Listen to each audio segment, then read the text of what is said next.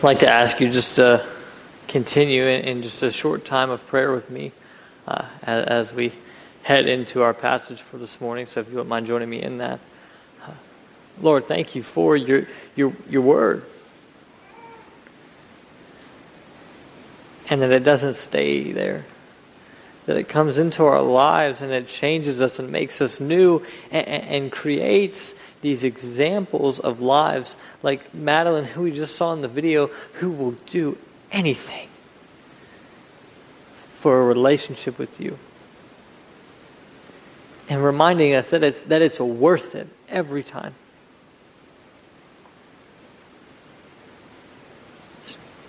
God, help us know that you're worth it this morning. And the next morning, and the next, and for the rest of our lives, help us live with that truth, not only in our hearts, but in our hands, and in our mouths, and in our minds. So we love you and we praise you. We thank you for this time. Amen. Well, good morning. So if you had the ability to be here last week, you heard one of our elders, Patrick, preach through Philippians 2, 1 through 11.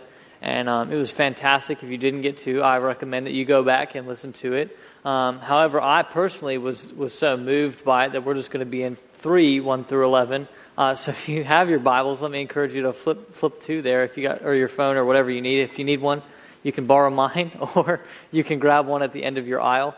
But while you're opening up to chapter 3 in Philippians, I'll bring you back a story from my teenage years.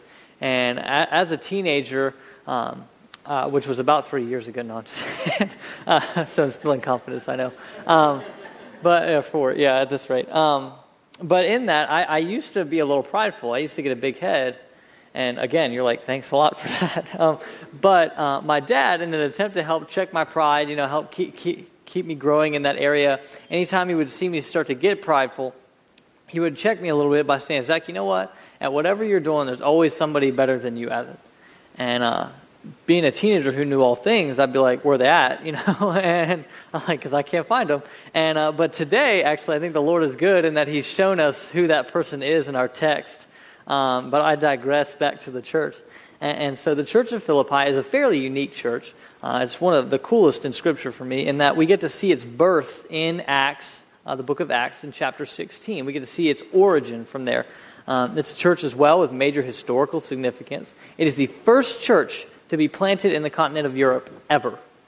The very first one. So we see the explosion of the gospel in Europe originating from this church. And they end up being really strong, consistent supporters of Paul, which brings us to this letter about 10 years later.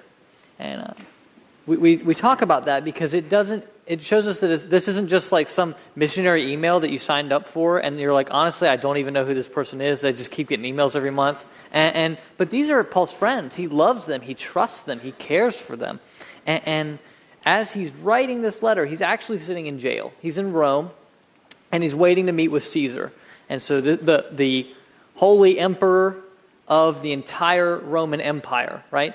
And so he probably expects to die soon after this. And so why do we talk about it? Why do we look at the context? Well, not only is it cool, because it is, but it's important because we're shown that this understanding that Paul is preparing the Philippian church to raise up believers to take his place when he's no longer there. And that's his expectation. So let's dive into what chapter 3 has for us, starting in verse 1. It says, "Finally, my brothers, rejoice in the Lord. To write the same things to you is no trouble for me and is safe for you. Look out for the dogs, look out for the evildoers, look out for those who mutilate the flesh. For we are the circumcision, who worship by the Spirit of God and glory in Christ Jesus and put no confidence in the flesh. Though I myself have reason for confidence in the flesh also. If anyone thinks he has reason for confidence in the flesh, I have more. Circumcised on the 8th day, of the people of Israel, of the tribe of Benjamin, a Hebrew of Hebrews. As to the law, a Pharisee. As to zeal, a persecutor of the church. As to righteousness under the law, blameless. But whatever gain I had, I counted as loss for the sake of Christ. Indeed, I count everything as loss because of the surpassing worth of knowing Christ Jesus my Lord, For his sake I have suffered the loss of all things and count them as rubbish, in order that I may gain Christ and be found in him, not having a righteousness of my own that comes from the law, but that which comes through faith in Christ, the righteousness from God that depends on faith, that I may know him and the power of his resurrection, and may share in his sufferings, becoming like him in his death, that by any means possible I may attain the resurrection from the dead. And so coming out of this letter, we know that Paul is writing it to the church in Philippi. And with writing it to the church, he is writing it to Christians. And you're like, wow, this guy definitely works with students. But why do I bring it up? And so what we do is if we jump back to Philippians 1, and in verse 27, Paul is giving them this just one thing, in verse 27.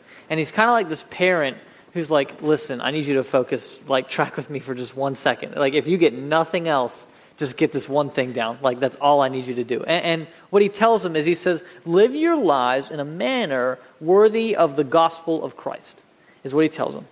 And he's teaching the believers that this is what their lives need to look like. And where we find ourselves in chapter 3 is Paul giving them these signs of what a life that really does that is. And that's where we find ourselves at. These identifying marks that we can use that point to faithful Christians in our own lives and in the lives of those around us. And so we're going to jump right in by looking at the first identifier of a Christian living his or her life in a manner worthy of the gospel. Starting with point number 1, Christians are marked by sound teaching. Christians are marked by sound teaching. So picking up in verse 2 of our text, we find that Paul is definitely not a fan of everyone in Philippi, to the point where he calls some of the residents there dogs and evildoers, and which is kind of harsh, right? That's pretty rough. I don't go around saying that a whole lot. But and really the only time that we hear the phrase evildoer beyond that is with supervillains. So we know he means business, right? And he's calling out a specific group known as the Judaizers, okay? The Judaizers. And so these guys would hold to the need that you had to believe in Jesus to be saved. They would be like, yeah, totally, I agree with that. But in addition, they would come into these young churches and say, to truly be saved, though, you got to do what we do. You got to follow all of the laws that the Jews do, all the way down to circumcision. And they're not a lot of fun at parties. But without these, you can't really be a Christian. Without these, you can't really follow Jesus. You can believe all you want, but you got to do this too. And so the Judaizers would claim to know Jesus. And they probably looked like the holiest people in the church. But they taught and followed false teaching. And they would teach us Jesus and that faith in Jesus alone could not save you. But Jesus and rituals, Jesus and tradition, Jesus and rules, now that's what it takes. That's a false gospel. It's empty. And as Pastor Jeremy has often said, Jesus plus anything is a false gospel. But how often, 2,000 years later, do we see the exact same thing? How often in our own lives do we feel the exact same thing? Now, Paul is adamant against these guys because they are leading people astray with what amounts to an empty gospel. And he's warning the Philippian believers to be alert and watching for these Judaizers, but as also anyone else who would lead them away from the true gospel. And this warning isn't just for the pastors in the church at Philippi. In fact, his letter of Philippians opens with, to all the saints in Christ Jesus who are at Philippi with the overseers and deacons. So the responsibility doesn't simply belong to church leadership. We can't say that's my pastor's problem. But it's with every believer to know and be marked by sound teaching. It's our job. But since Paul's time, right, false teachers and false gospels, the number has only grown of all of those. So how do we combat that? How do we deal with this? The same way Paul does, with the true gospel.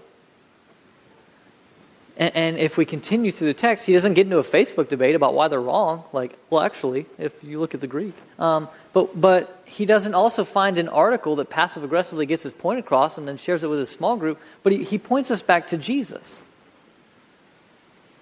Because I could sit up here all day and tell you about false teachers and false gospels, but just knowing who's wrong doesn't give us sound teaching. The truth does.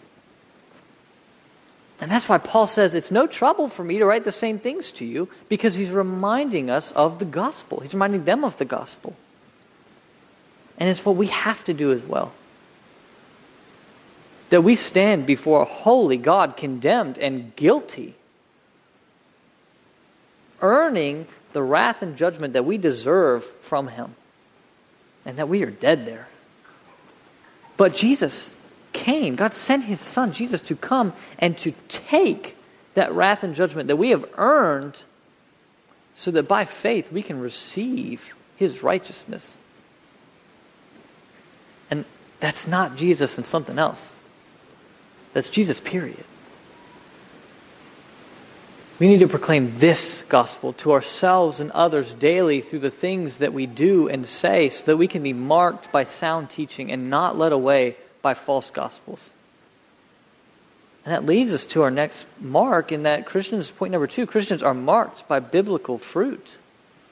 Christians are marked by biblical fruit. Because when we have sound teaching, we are impacted by the true and biblical Jesus. And when we have an impact with that Jesus, there's a difference in our lives. That's what we see when we look at verse 3, where Paul says, but we, right? This but we. He's saying there's this distinction between the kind of fruit that the world produces and the kind that's produced in the life of a Christian. A collision between Jesus and our lives always leads to change. And I heard one pastor explain it this way. And, say this Sunday you showed up, you got your spot, right? And you're like, whew, and got in there. And so you get in there and you're set and everything's normal. You got your program. It looks great. And, Derek comes up, does his thing. It's awesome. And Jeremy does his prayer. And then I just don't come up here, right? Pulpit's empty. And so you're going to give me some grace. So you wait a couple minutes. And then, 5 minutes goes by. And then 10 minutes you're like, can I bounce without looking unholy, right? And but then I run up and I'm just, I'm so sorry I'm late. Rachel and I, we were heading here, and we were coming up 9, and wouldn't you believe it, I got a flat tire. And so you know how that is, So I get the old one off, and I got the new one there, and as I'm taking it, the old one off, the flat one off, the new one rolls out into the road. I'm like, great, but I head out there to go get it, and as I get out into the road, this semi just comes out of nowhere and hits me. It hurts a lot. Yeah. But I had somewhere to be, so I got up, and I got the tire and I threw it on there the best I could. I'm not a strong dude, but I got it on there, and I got here as fast as I could. Now you're thinking now we definitely need to balance. This dude is crazy, right? Or you're thinking that I'm a liar, right? So one of the two. Because if I got slammed into headfirst by a semi, I'm going to be looking pretty different, right? I mean, you can amen that, but in the same stroke, if I have an impact with Jesus, the sovereign King of the universe who sustains all things, my life has to look different. It has to. Or it's not this Jesus. That's what Paul's telling us here. He's saying all these things that used to matter to me, all these things that I used to think were so important, who I was, what people thought about me, what I did, how good I was at it, it's worthless. It's worthless. Because when we look at Jesus, everything that we used to pride ourselves in, everything that we used to have confidence in or place our trust in, it is garbage to comparison of knowing Him. Now your translation might have, different ones might have the word rubbish as being animal dung or waste. And so regardless of what you have, these things that Paul used to pride himself in, right? Find his identity in, that's me. They're about as low as they can get in his mind. Paul has seen the biblical Jesus and has said the life that you give is worth the loss of everything. everything. And we look and hear at a statement like that, and it seems so foreign to us. It's alien, right? To everything else that we see around us. Why is that? Why is that? Because it is. There's this distinction between what the world views as valuable and what the Christian does. That's why Jesus can tell us in Matthew that we'll know people by their fruits. They are an outward sign of the inward change that happens when somebody slams head first into the biblical Jesus. But what's the difference between biblical fruit and just being a good person? Well, as Paul heads into the last few verses of our passage for today, he lays out one of the most important identifying mark of a Christian. And hear me on this, because without this, you cannot be a Christian. You can't. And that point number 3, Christians are marked by faith in Christ alone. Christians are marked by faith in Christ alone. In stark contrast to the Judaizers we looked at the beginning of the passage, Paul tells us, he says, your faith has to be completely and entirely rooted in Christ alone. Not our traditions, not our rituals, not our passions, not our obedience, not our flesh, nothing. Now for some of us sitting there, this might start to paint a pretty bleak picture, right? Well, what can I have faith in? Where does this good news that I came to hear start? And like this small candle going out in a dark room, we start to lose hope, right? There's darkness. But enter Jesus, who lived a life of perfect, sinless devotion to God and has the righteousness of God himself. As verse 9 will tell us, there is nothing that we can do to earn this righteousness. It comes from outside of us. We can never earn it. We can never deserve it. But it is a gift we receive simply by grace through faith in Christ alone. And it's not some spare righteousness that God has lying around in the closet or an extra set that he hands out like a stuffed animal at a carnival, but it is the very righteousness of Christ himself. The core of who Christ is placed onto us, God's adopted children. And that is Paul's knockout punch against the false teaching that has come into this church. That our faith is based completely and entirely on the person and work of Jesus and him alone.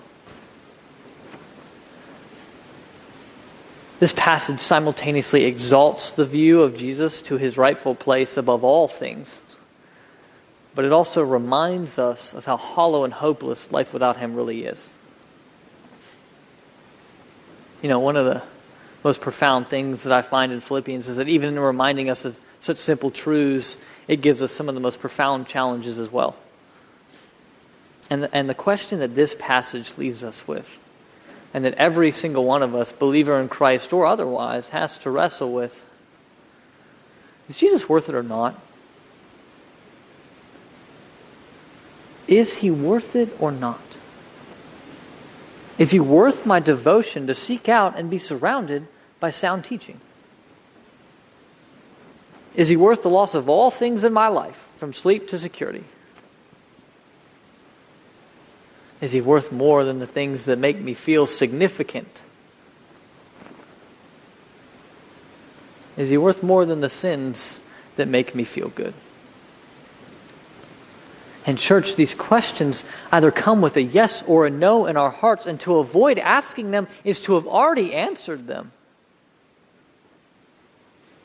Don't be fearful of what you find if you ask these questions honestly in your life, because when you see the biblical Jesus, the righteous, holy King, who while we were still his enemies, gave himself up for us so that we might share in his reward, you will be able to be like Paul looking back at the end of your life. And when someone asks, was it really worth it? You can say, yes. Every time. Because if you see the biblical Jesus, you will discover that he is worth it every single time. Every time. Pray with me. Lord, thank you for your word. And thank you for the life change that can come from it. God, don't let us be comfortable where we're at, but help us pursue you with everything that we have. Help us be aware and watchful for false teaching that springs up in our life, and stir our hearts to pursue biblical fruit. Father, constantly remind us of the completed work that your Son, Jesus, did on the cross, and that we can have faith in Him alone for our salvation. We thank you and we praise you in Jesus' holy and worthy name. Amen.